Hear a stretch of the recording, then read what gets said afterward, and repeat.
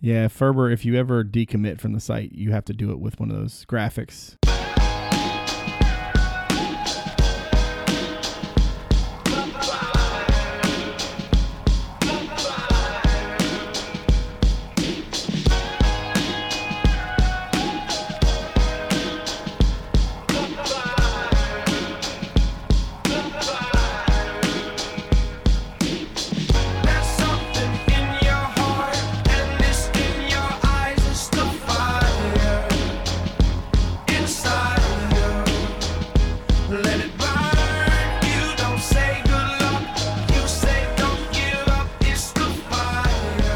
Welcome, everyone, to the CavsCorner.com podcast, CavsCorner.com, your source for Virginia sports.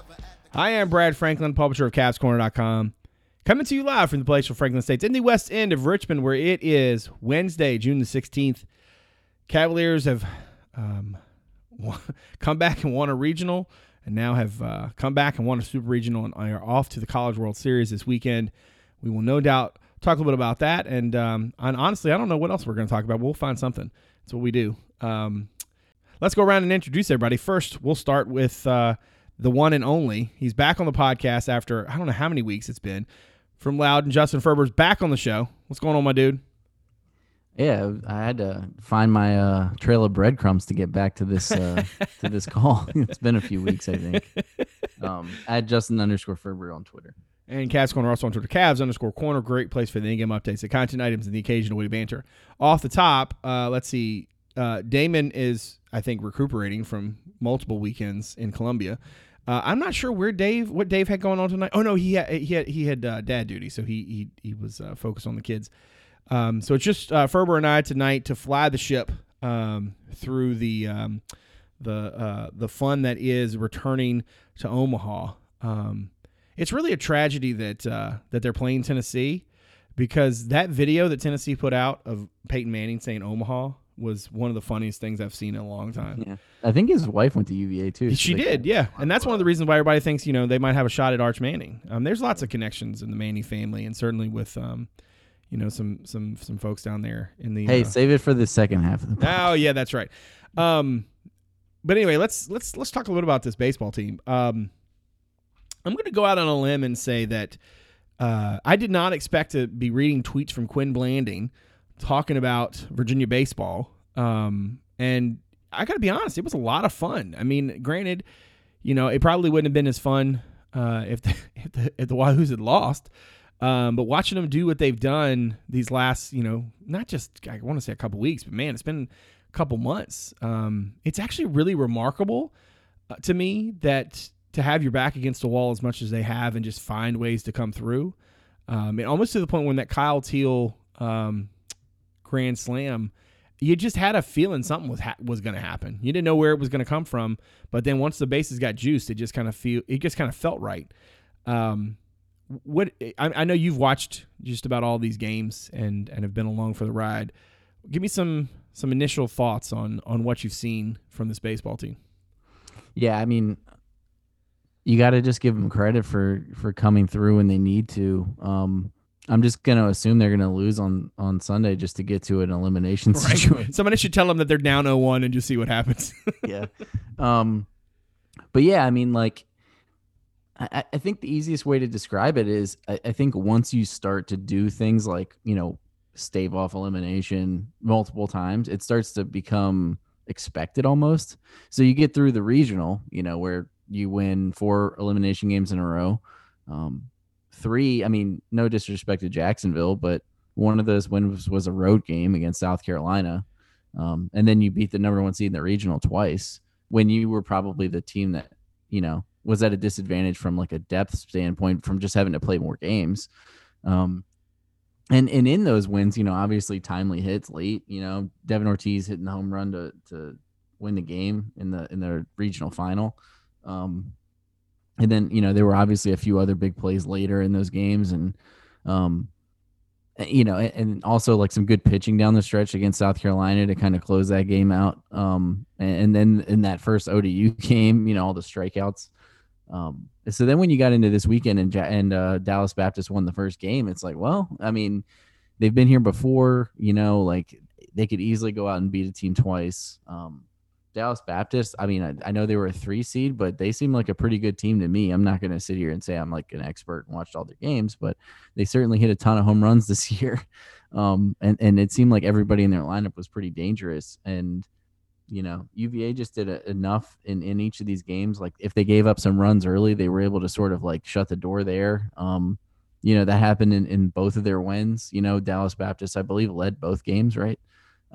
And UVA was able to come back and it wasn't just with, timely late runs. It was also just not giving anything else up. And, it was crazy because there were a lot of situations in the weekend where I was like, I don't know if this pitcher's got anything left, or like maybe they should go somewhere else with this, or, why is this guy hitting here? And ultimately all those things ended up working out for the most part, over time. But yeah, I mean, the margin of error, that college baseball, definitely a very entertaining product in the postseason. Margin of error is really small, a lot of do or die games, and UVA certainly, made it about as exciting as they could have along the way, with having to fight off elimination and winning a bunch of games late. Yeah, man, I think there's a formula, right? When you talk about successful baseball teams in general, right?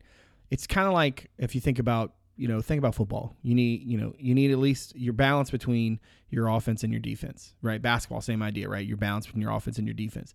And if you're good in both areas, right, you're going to be, typically speaking, pretty good, especially if they can kind of play into each other. Virginia's ability to one, I think it's we if you talk about this baseball team, I think you have to be mindful of the idea that like the pandemic and kids getting that extra year was huge for them, because they have a lot of guys on this team that probably wouldn't be there otherwise, right? Had they been able to go through a normal 2020 season and a normal sort of draft sort of process and that kind of thing, right? But in general, like this team is built such that the arms are good, right? They've got good starting pitching, they've got good relief, they've got a closer who's pretty solid, and all of those pieces seem to work pretty well together. At least as of now. They weren't there earlier in the year. But the run support has been interesting in the sense that like they're good. They're good in when they're good, they're really good. And they do seem to have these lulls that reminded me a lot of like Virginia basketball at times, right? Yeah, it's like they don't get anything for 4 innings, and then it's like they'll have like 4 straight. Exactly. Yeah, it reminded me of a basketball team, a basketball game where you're, struggling to get out of the 40s, and then all of a sudden you're going a 22-8 run, and you're like, oh, there it is. But their bats come alive, and I think they've got some threats throughout the whole lineup. I mean, if you look at where they are now versus like where they were supposed to be, and you look at some of the sort of quote unquote known commodities going into the season, I would never have believed that Chris Newell was going to be hitting, as late in the order as he does, right? Or that the Geloffs would be doing what they're doing. I mean, everybody understood, I think, that Zach was pretty good. I don't know if everybody expected Jake to be, an everyday player for him. Yeah, I mean, they're getting. I remember like not every team is like this. I mean, certainly the team that won the title was good top to bottom, but like a lot of I used to go to Davenport a lot when like Zim and all those guys after him were there, and usually the power would drop off after like the 4 or 5 spot, right? And it was like you're not getting anything after that. But this team, they got guys 6, 7, 8, 9 like hitting balls out, hitting doubles. They don't have a hole in the lineup. And I think it's funny how like, in our, how many podcast episodes have we done over the years where we've talked about, various Virginia teams, football, basketball that, basketball, like the football, like the defense just needed to do enough. So the offense, you know what I'm saying? There's this like feel of like that the two sides sort of have to pull, and anything that one side doesn't do, the other side has to do a little bit more. Right. So that's just a normal, sort of aspect of sports. For this baseball team, it's like they don't necessarily wait for somebody else to make a play, but when somebody makes a play, so like let's say that's somebody at the plate, well then the runs roll, right? If it's somebody on the mound, it's like then the rest of the pitchers who pitched that day are also going to throw really well, right?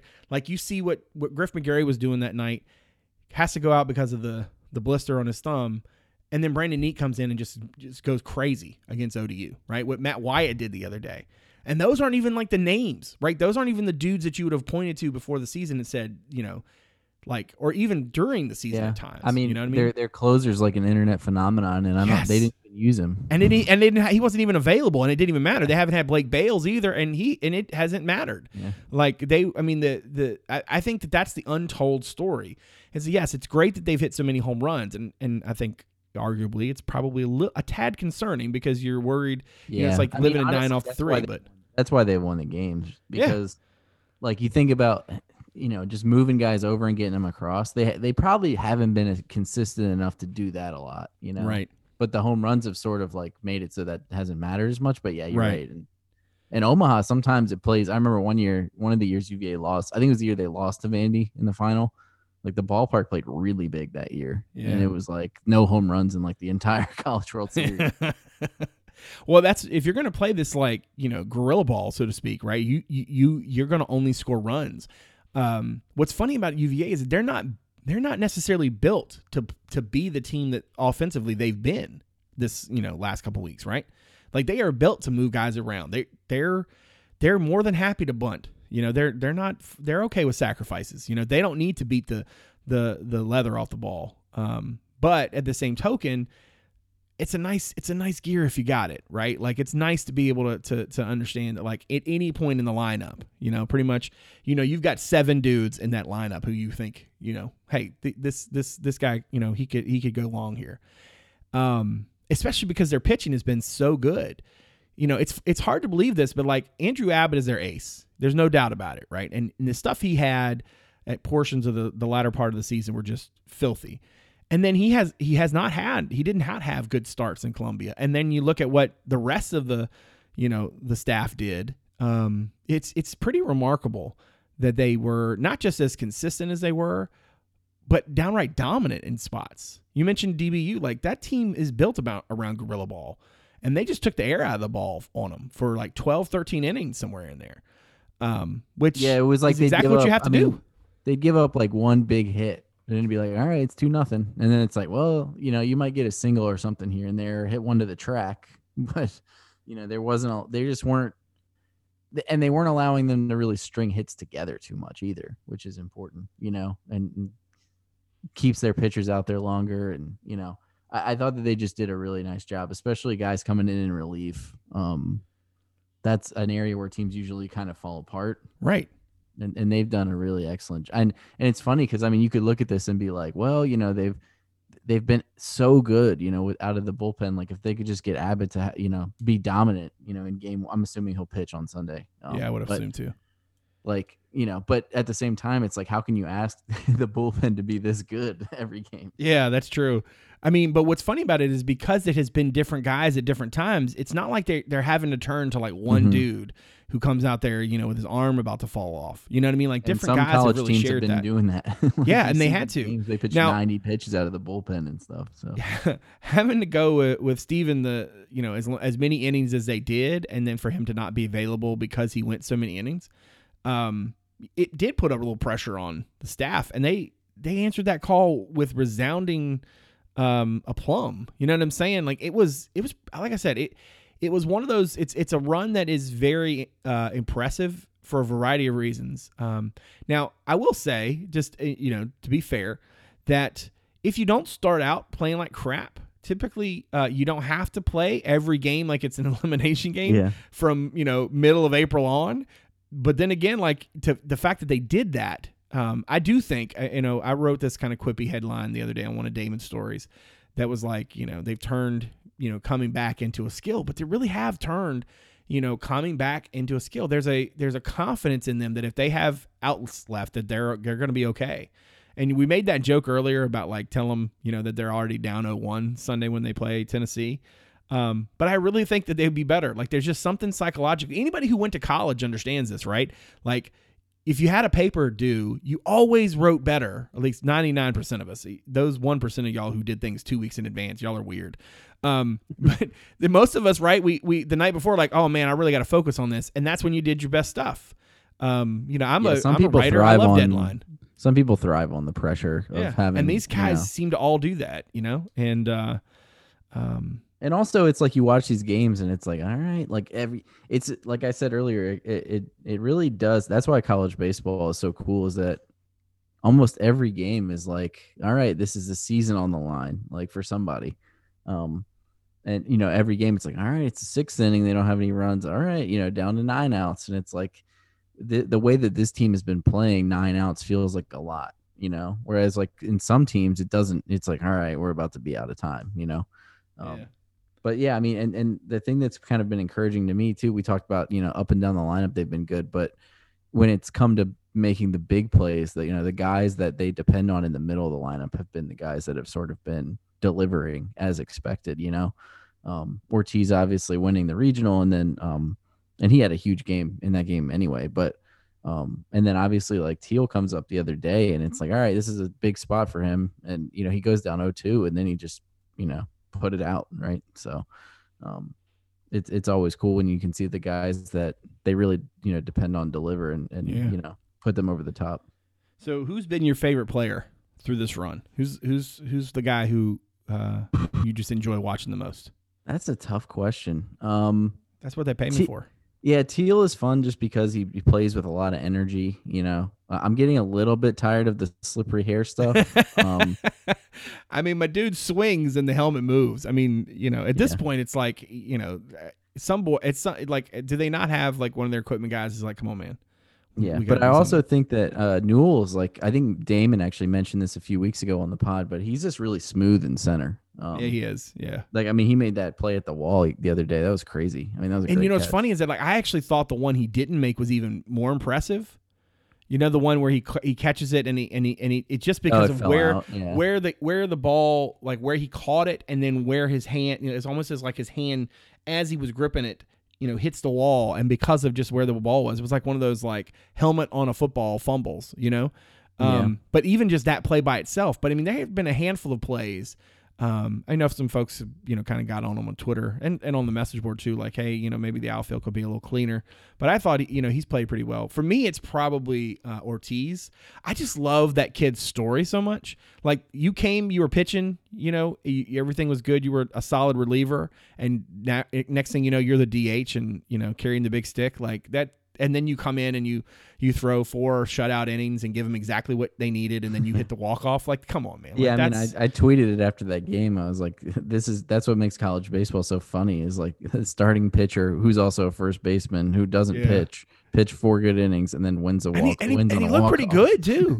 Like, and I know after the game, he was throwing good. After the game, they said, what he's actually, they had planned that all along, that if that scenario presented itself, he would be the one who would go, because he'd been throwing in some inter squad scrimmage stuff during the weeks. Yeah, it was pretty clearly, I thought it was planned, just because when the game got rained out, they kept him as the starter, because people were like, oh, right, maybe Abbott could sneak in a few innings now or something, but they were like, nope, we're going to go with what we got planned. It's just amazing to me to watch, like, just to think about the mental side of it. Right? Like, think about the way, like, from a preparation standpoint, right? You haven't been a starting pitcher. What was it? He had thrown 2 innings or whatever in a calendar year or whatever it was, or whatever that was. So probably 2 relatively like low leverage. Right. And we can talk all you want about, man, he was throwing some innings and scrimmages and stuff. That's not the same thing, right? And then to get through multiple innings the way he did, that was eye-opening to me in and of itself. But just the idea of like the preparation to go from getting yourself ready to pitch, but then also knowing that you needed to also be right at the plate. And I understand that there are plenty of pitchers in baseball who also hit, but none of them, at least as far as I know, have bat cleanup, right? And to come through in the spot he did and to do what he did, I thought, it's just an incredible story. And I think too, like, there are a lot of options on this team for, the Geloff story. Basically, I mean, look, no, I don't want to turn the podcast into me, patting Damon on the back, but Damon has had like every day it felt like we were bringing back another feature he wrote to put it back out there, like, oh, well, now's a good time to reshare this thing on the Geloffs, or here's a good time to, the senior day story about Ortiz and coming as a pitcher, or all the while he's like running over to Ramsbagger's house to let the dog out. But from Brandon Neek and his shoulder to Griff McGarry, and it was just everywhere, man. But there are a lot of options. The Geloff thing, I think, was probably the one that was the. Hell, he even wrote the story about Kyle Teal, and he was on radio that day and said like Teal, maybe this is the Kyle Teal breakout moment or whatever. That kid is scary good. Like that kid's really good. They're going to go down. Like there are plays in that game the other day from right that didn't go down as outs that I will not forget. Like the one where he threw that frozen rope. He threw that thing it was a seed he threw from right field to third. And I don't care. It was one of those times where it's like, I don't care if the kid was really out. He should just be out. Like you should give that dude his due, He's got a cannon. He does, and it's accurate. You can see like he's going to be like a pretty high draft pick. Yeah, he is. Yeah, absolutely. Yeah, when his time comes. He's left-handed bat, and he's got all the tools. Like he can run, he can throw. Like he's going to be good. Now, what's your most is the Teal helmet situation your most like overwrought storyline that you're ready to see? You done with the Dippin' Dots yet? I think the problem is, and God bless the announcers that had to call these games. They were clearly remote. Yeah. I'm excited. I'll just say this. I'm excited for them to get to Omaha and get some change. Not because those announcers were bad, but they're in a really tough spot where they're calling the game.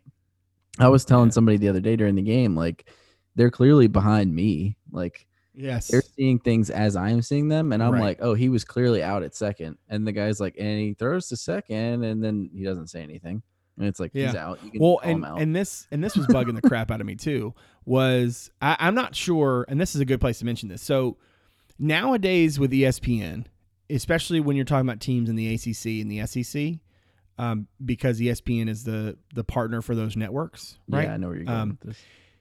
A lot of the production stuff is done in-house, right? Mm-hmm. So at UVA, like if you ever, if you follow a handful of the various like JPJ or sports information folks on Twitter, like they'll show you the control room and whatnot. Those people they're doing ESPN's production, but they're not ESPN people. Now, that's not to say that there aren't plenty of them. I think the folks at UVA do an incredible job, and I'm not meaning to throw any shade at them whatsoever. I'm just saying that like there's a difference between ESPN's people roll in, unpack their cables, and shoot the thing, produce it, and then they go and then they leave. I don't know for sure that this was South Carolina's people, but like you would get these camera angles, right? They didn't have any they had probably 3 cameras in the place, and then the pitcher would like throw over to first, and it would take 5 seconds for a camera to cut to first, and the kid who dove back is already standing up, dusting himself off, and the poor announcer guy's waiting to be and he's looking at the same thing we're looking at, I think. Or he's got a spotter in his ear, which is is sometimes the way they work this too. And they did this some for UVA football games this fall, where they would have somebody in the press box, one of the UVA sports information folks, and she had a headset on, and she's on the phone, and she's talking to them about what she sees and telling them directly. And these were games that were being broadcast remotely, and so they're waiting for that that piece of it. So they can see it, but they probably already know what's happened. And so that's what a lot of the things you would hear him say is they would almost say it, but with a question mark at the end, right? Like somebody wrote it on the prompter for Ron Burgundy.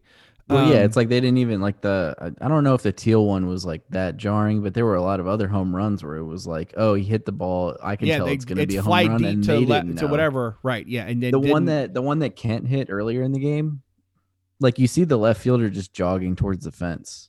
And it's like, okay, that's gone. He's not even trying to catch it, And the guy calling it is like, and it's pretty deep.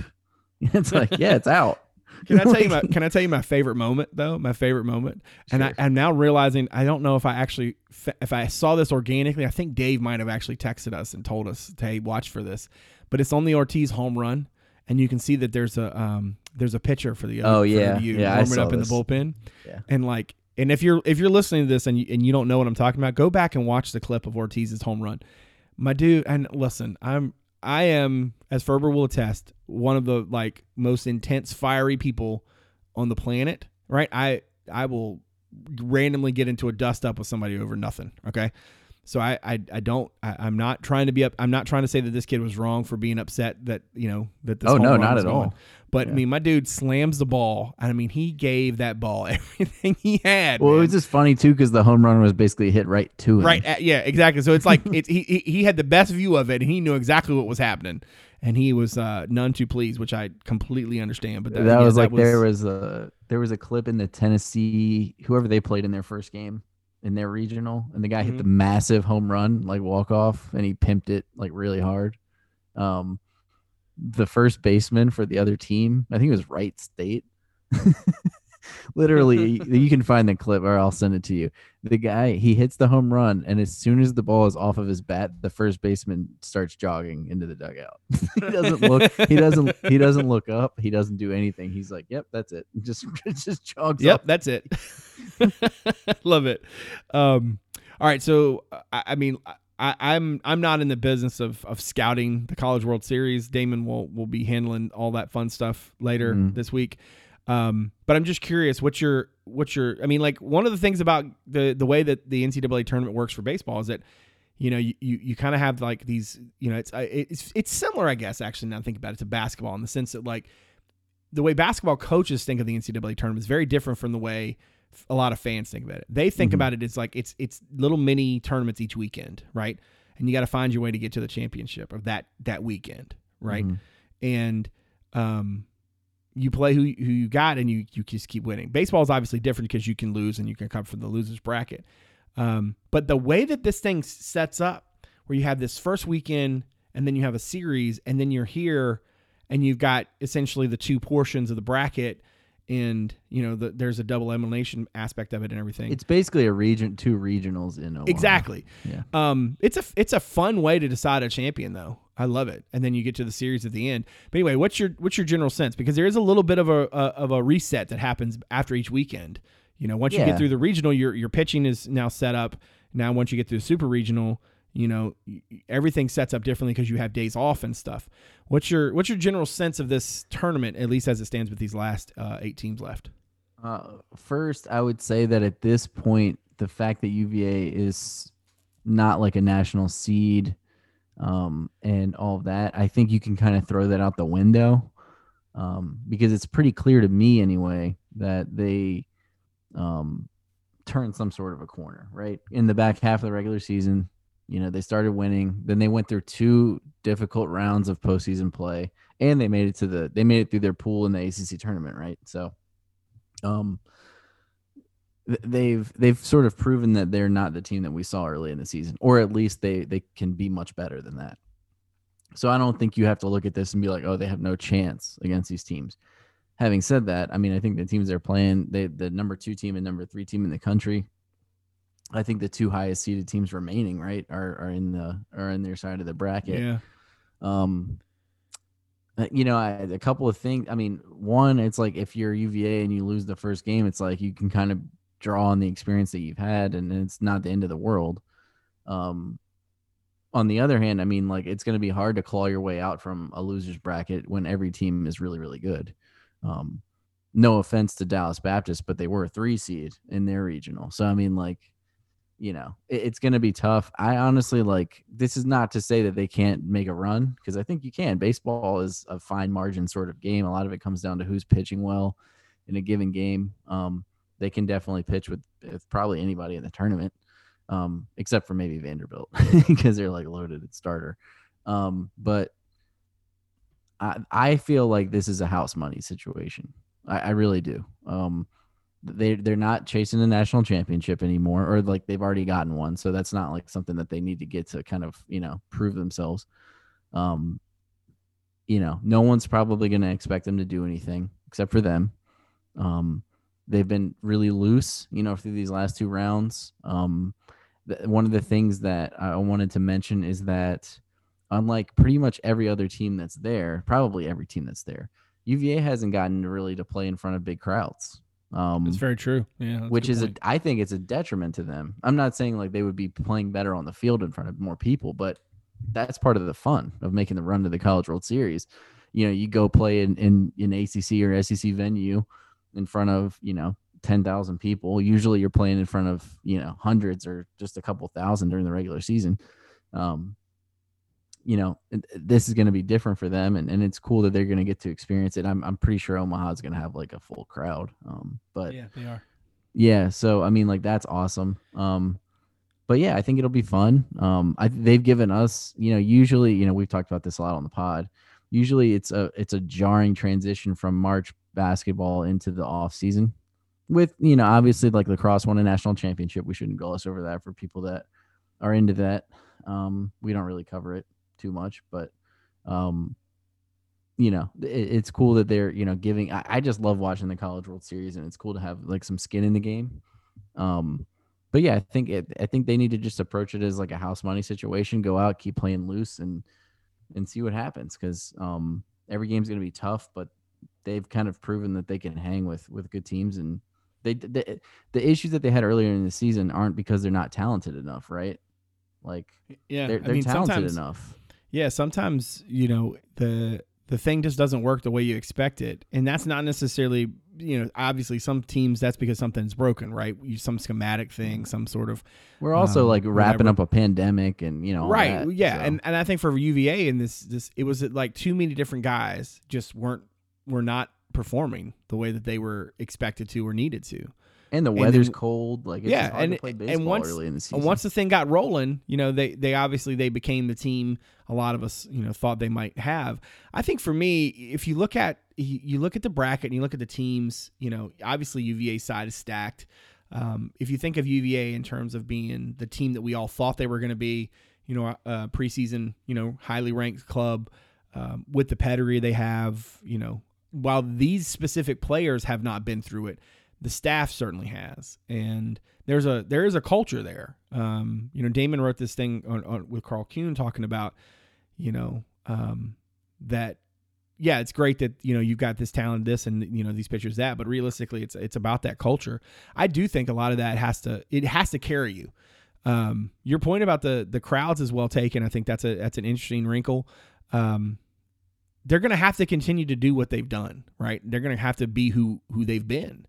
And by and large, that has not been a problem for them in this run. They seem to bounce back quickly. They have short memories. I love the fact that even if they don't necessarily make the adjustments at the plate really quickly, they seem to, when they make the adjustment, they will chase a guy. It doesn't take them much. It doesn't matter how good, how well you're throwing. It can turn on a dime, and once that thing starts to turn, it turns hard. So I'm really excited to watch it, and certainly excited to see how it all sort of plays out. I feel like in 2015, in the past, my whole thought process on baseball has always been like, it's hard for me to cover it correctly. And what I mean by that is that, like, because of spring football, because of basketball, you miss half the season. Exactly. And I don't like parachute dropping in because a team's good. Now, I understand that there's a certain element to that of like, well, that's how fans work, right? Fans are focused on a lot of different things, and then once the lacrosse team's playing on Memorial Day, you're like, oh man, let's get into this, right?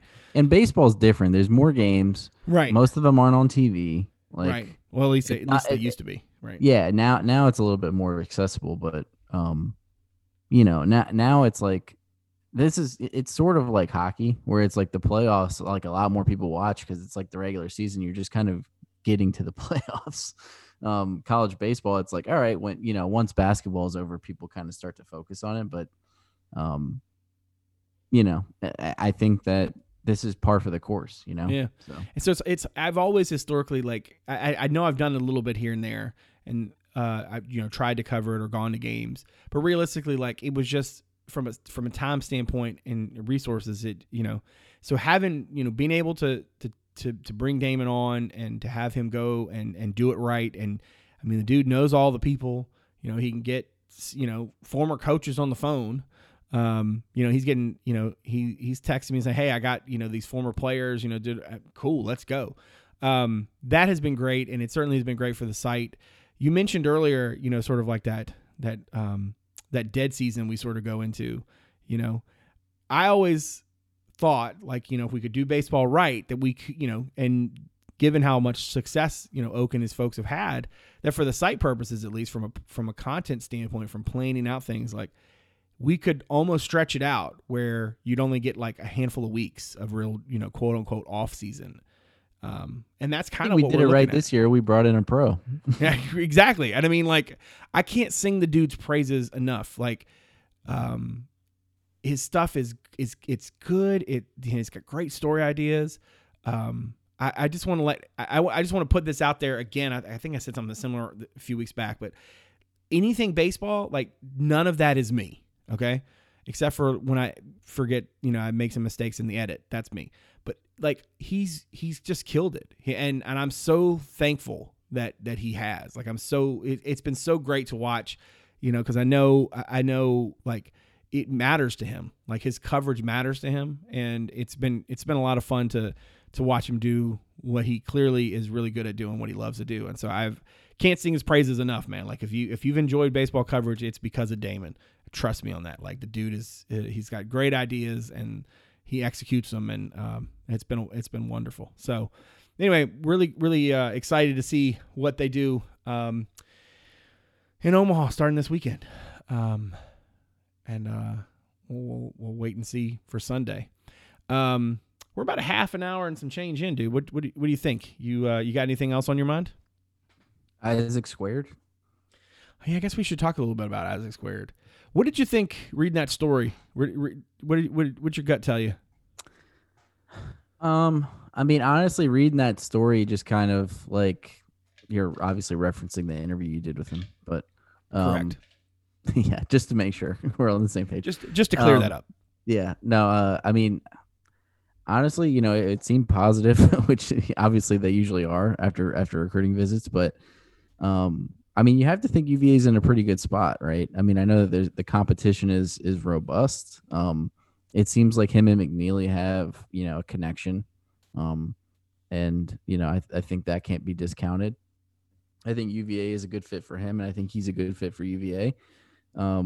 So, I mean, I'm not going to go out here and say like I think it's done or anything like that, but certainly always hard to pull kids from far away. But yeah, I mean, it was kind of cool watching them like in the video, like working out at JPJ. I saw that over the weekend. That was pretty cool. But yeah, I mean, I think that this is a guy that Tony is obviously after in a big way. And, now I guess once he gets into decision-making mode, I think UVA is going to be right there with, a couple other teams. I mentioned this on the board, but I'm really struggling to think of a time where I had two back-to-back interviews like I did with Fisher Anderson and Isaac Trout that day. Because on the one hand, Anderson's talking to me, and he's such a different kid in the sense of like what we think of as, typical sort of quote unquote recruits, or at least highly rated, sort of rivals 250, rivals 100 kids, right? I mean, he appreciates the facility stuff and the tours and the jerseys and things. Like he appreciates that part of it, but realistically, like he kind of doesn't care. Like that's just not his thing. And so the fact that Tuesday, didn't just, go plan a hike for the guys or whatever. And like he took the time to go buy a set of discs so they could play disc golf because he knew how much the kid loved it. I didn't put this in the story because there was nowhere it fit, but he's telling me, about the disc golf game. Cause I had heard that, he was a big disc golf guy and that Tuesday they had played. And he's like, yeah, he went out and got some discs, practiced a little bit beforehand. And I made a joke and I said, he didn't want you to show him up. And the kid waits a beat and goes, oh no, I showed him up. And I was like, okay, fair enough. But he's like, but I really appreciate the effort. That wouldn't be very good recruiting if the coach is just. That's true. Yeah, the coach is like, yeah, no, how do you like that? But so to go from him talking about Tuesday and the connection with the various recruits that were there and sort of that experience, and then to talk to Trout and talk to him about McNeely and the McNeely family, and also talking to Tony about life and not just basketball, but life and faith and sort of the way everything works. But then when he started talking about JPJ and having everything under one roof, it really sounded to me. And again, I've done I don't know how many recruiting, post-visit stories in my tenure, right? And I've definitely done them where guys sounded really excited even if they had not yet committed, right? This was one of the best ones I've done because you could tell, and I don't know if it came through in the words in the story, but it certainly was there in his voice. You could tell that like the kid has seriously thought about what if that's my home? Like, what if that's where I go? And then like when I asked him the thing about the distance, I mean, he almost laughed it off. Like, it's just a plane ride, man. Like, it wasn't that big a deal. So, I mean, it was clear to me if UVA's not the front runner, then he doesn't have one. What he has is a group of them at the top in his mind, and UVA is absolutely there. My guess right now is that it's between UVA and Nebraska, and that realistically, what a weird group of two. Yeah. Well, if you think about it, you think about the schools, that he's talking about. He's going to go to Carolina in a few weeks, he was going to go to Carolina after Michigan State. I mean, think about the styles of play of those four teams. No, and that's no shade to Creighton because I know he was there for an unofficial.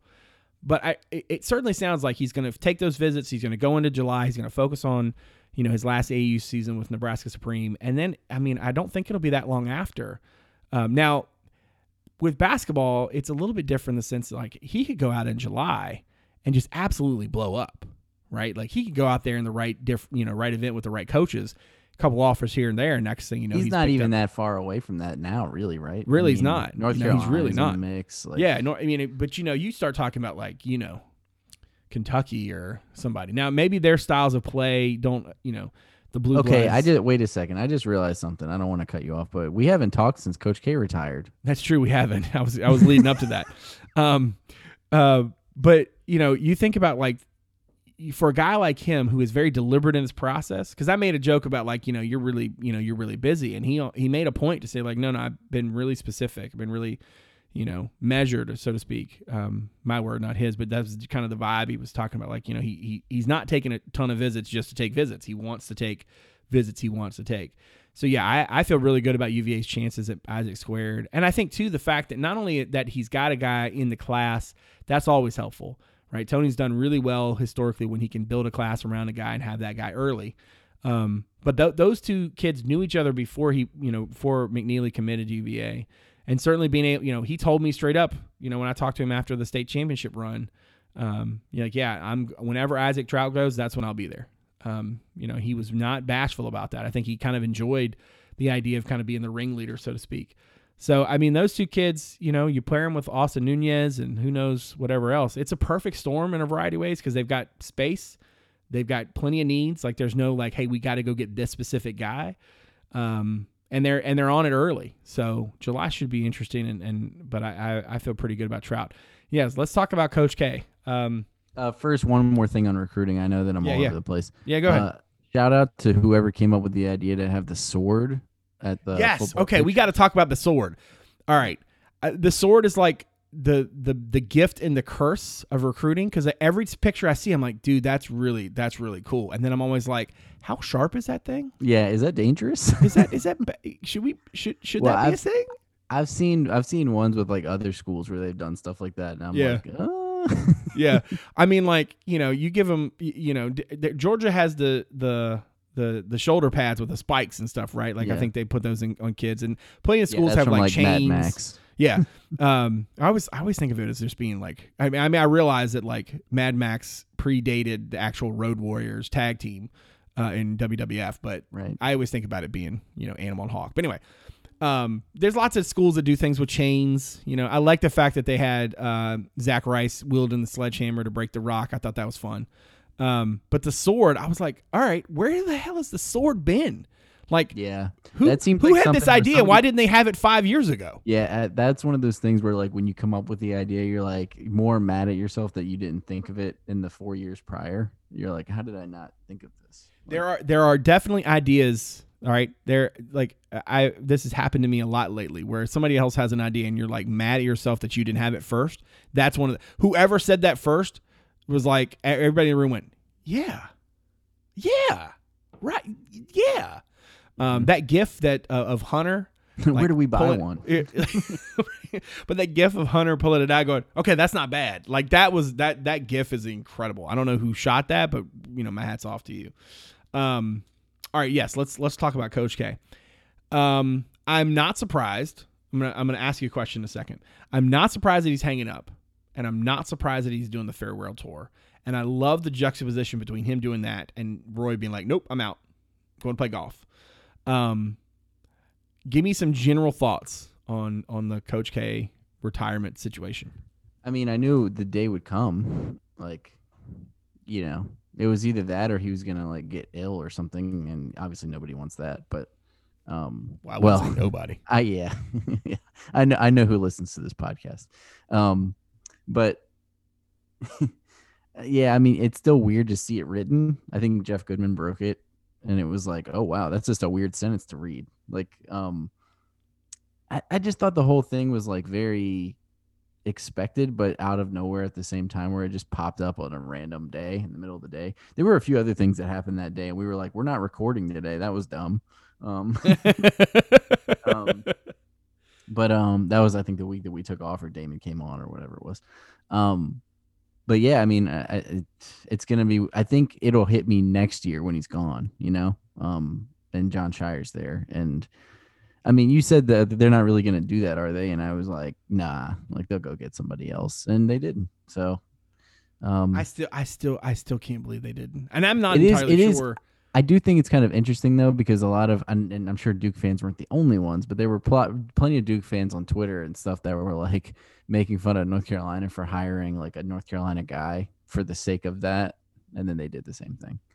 Yeah. I mean, I feel like I said something about this on the pod somewhere after Roy. I feel like I was on the pod. Maybe I was on radio, or maybe I was just texting you guys. But like, I'm sorry. And I just know, I don't mean this as any shade to Herbert, or Hubert, sorry. Wow, Hubert, or to Jon Scheyer. I'm sure they're both fine gentlemen. Or to Herbert. Or to Herbert, whoever you are. That's a good episode title. I feel like Carolina and Duke should be able to do better. And I don't mean that in the sense of like hype, and I don't mean that in the sense of like that neither of these guys can coach. I mean, they were around legends, and those legends vouched for them, right? So that means something. And I'm certainly not gonna argue that isn't meaningful. I'm just saying that, like, if you're Carolina and Duke, and you don't even like, maybe they did try to get, you know, coach X, Y, and Z, but you look at the coaching carousel every year, and how many of the guys who move jobs, how many of the coaches just in America would love the opportunity to take on one of those. And you think about the best of the best. Now, maybe you can't go out and get, you know, I don't know, Tony Bennett, right? But there's got to be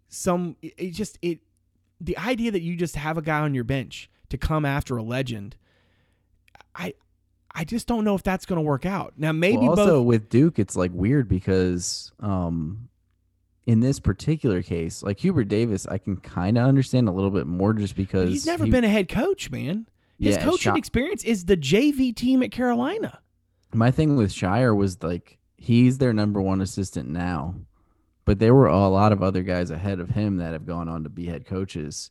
That, like, if he had promoted like Capel to head coach or Chris Collins, or Wojo, I would have been like, okay, that makes sense. But Scheyer is like, he was like the fourth guy down the bench, and now he's like the successor. Well, and here's the problem Duke had. Like, I mean, if we all want to, you know, just those of us here in the government who's listening, like, those other dudes didn't do very well once they got their shot. You know, like, if one of those guys had some natural choice, exactly. Yeah. If Johnny Dawkins goes to Stanford and is just killing it in winning Pac-12 titles and stuff, then yeah, bring him home, right?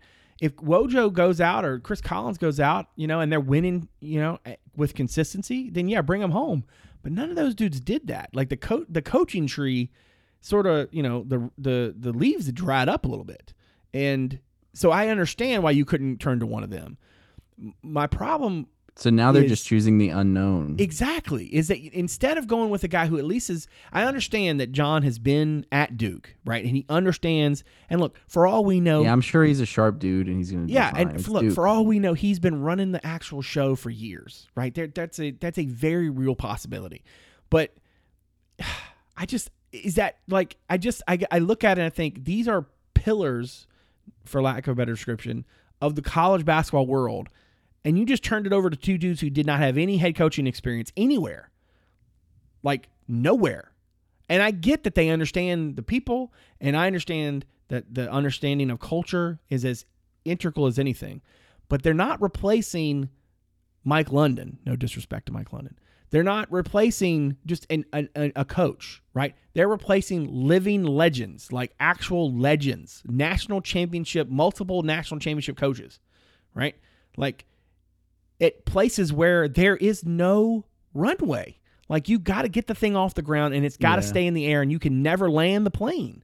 It puts it puts a school in a tough spot too, because it's like true. If you can't like put Shire directly on the hot seat right away, because it's like, well, then you're almost like going against Coach K's wishes. Like if you get rid of him after 2 years or whatever. Right. And then I guess there's also the piece of this that, like with Roy, at least he said he was leaving and then you could go out and hire a coach. Right.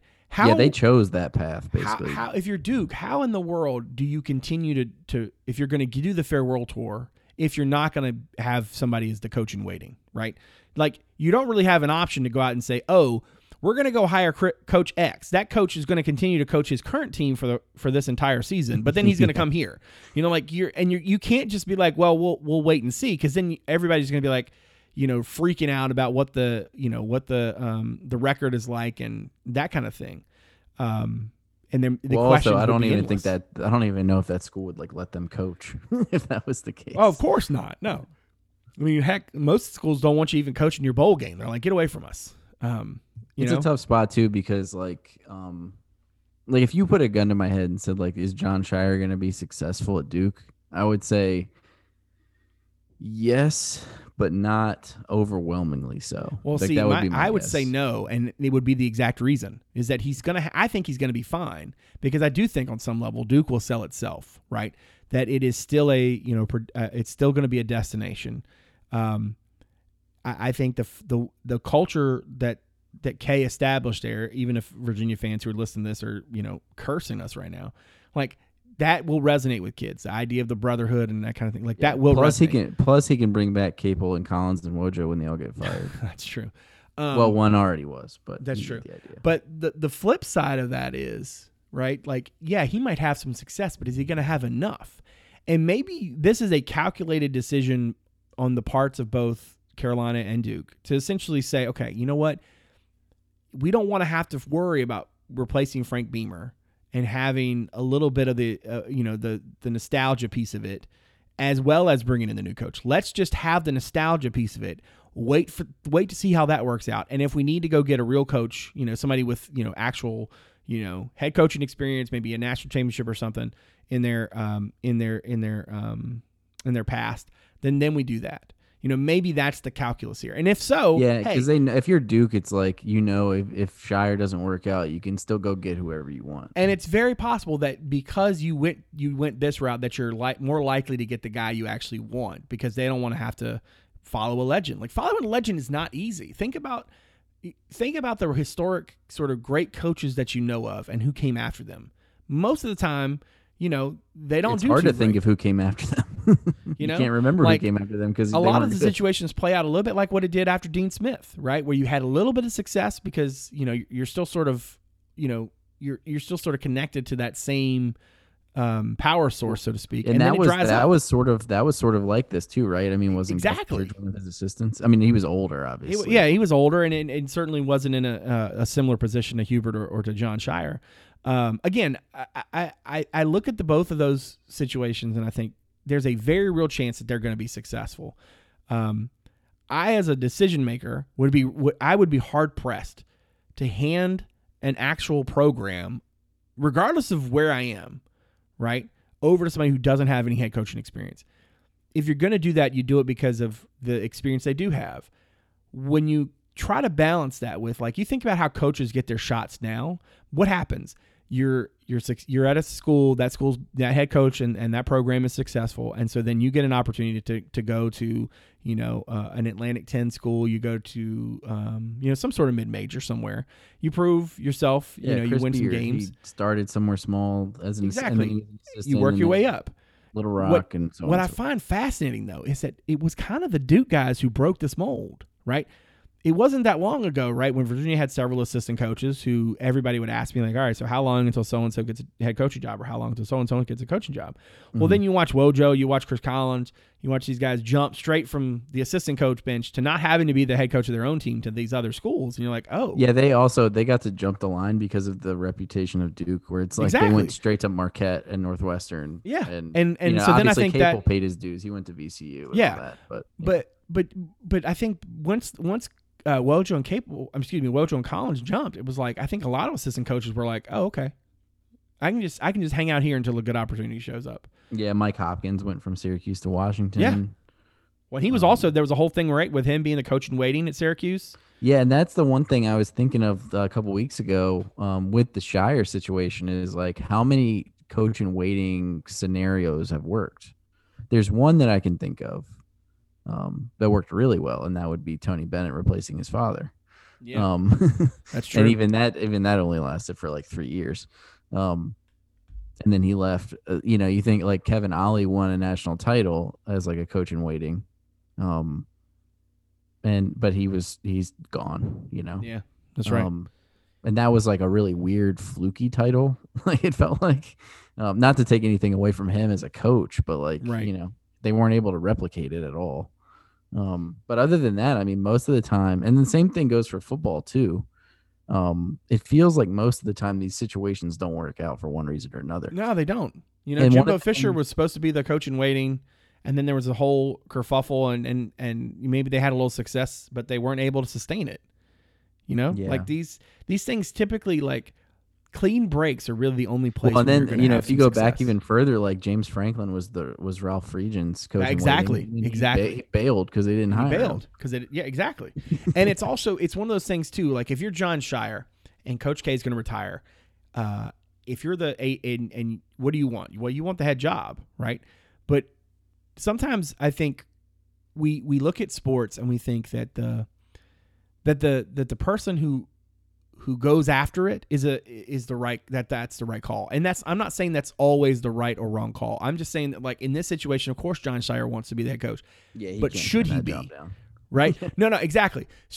But he could look back on this 20 years from now and be like, I wasn't ready. Exactly.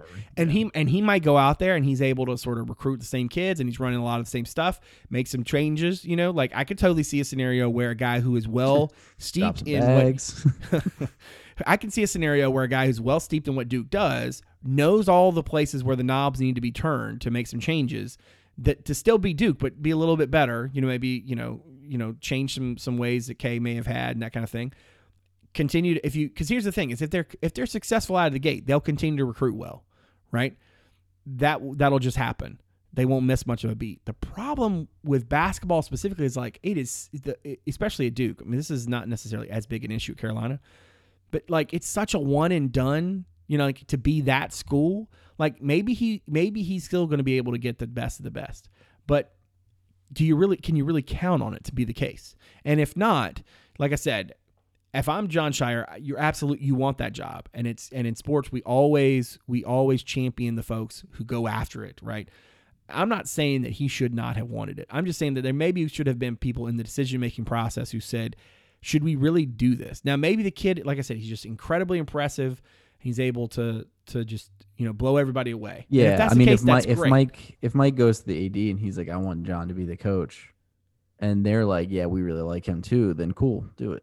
But like, we'll see. Time will tell, I guess. But long story short, Tony's league. Tony's league indeed. All right, I think that's a good place to put a pin in it. I want to thank everybody out there for continuing to support the show. If you have found the podcast through the website, thank you very much for giving us a listen. If you don't mind, you can look us up on, where are we? Stitcher, Apple Podcasts, Spotify, Overcast, wherever it is that the programs are sold. We should be there, and if we're not, let me know, because we should be. Now, if you're somebody who's found the pod, has not given us a look at the website yet, check us out, CapsCorner.com. Let's see. Right now, I've got the feature on Isaac Trout. I got the feature on Fisher Anderson. Damon wrote like 9 stories in like the last 24 hours. He wrote one on Ernie Clement's first hit. He had one on Carl Kuhn, who he talked to, the former pitching coach who's now at Radford. Near and dear to Ferber's heart. But obviously the coverage of the series and stuff. The War Room has been running the last few weeks, and we'll be back on Friday as they get ready for another visit weekend. I've got stories coming when I can find a time to run them on AJ Holmes, on Artie Henry. I also talked to him. I talked to Stevie Bracey. So I've got lots of stuff in the hopper that's coming up. So definitely give us a look at the website. So again, I want to thank everybody out there for continuing to support the show. I want to thank Ferber for being back on the program and giving graciously of his time. I very much appreciate it. So for Justin Ferber and Brad Franklin, publisher of CatsCorner.com, thanks for coming out. See you soon.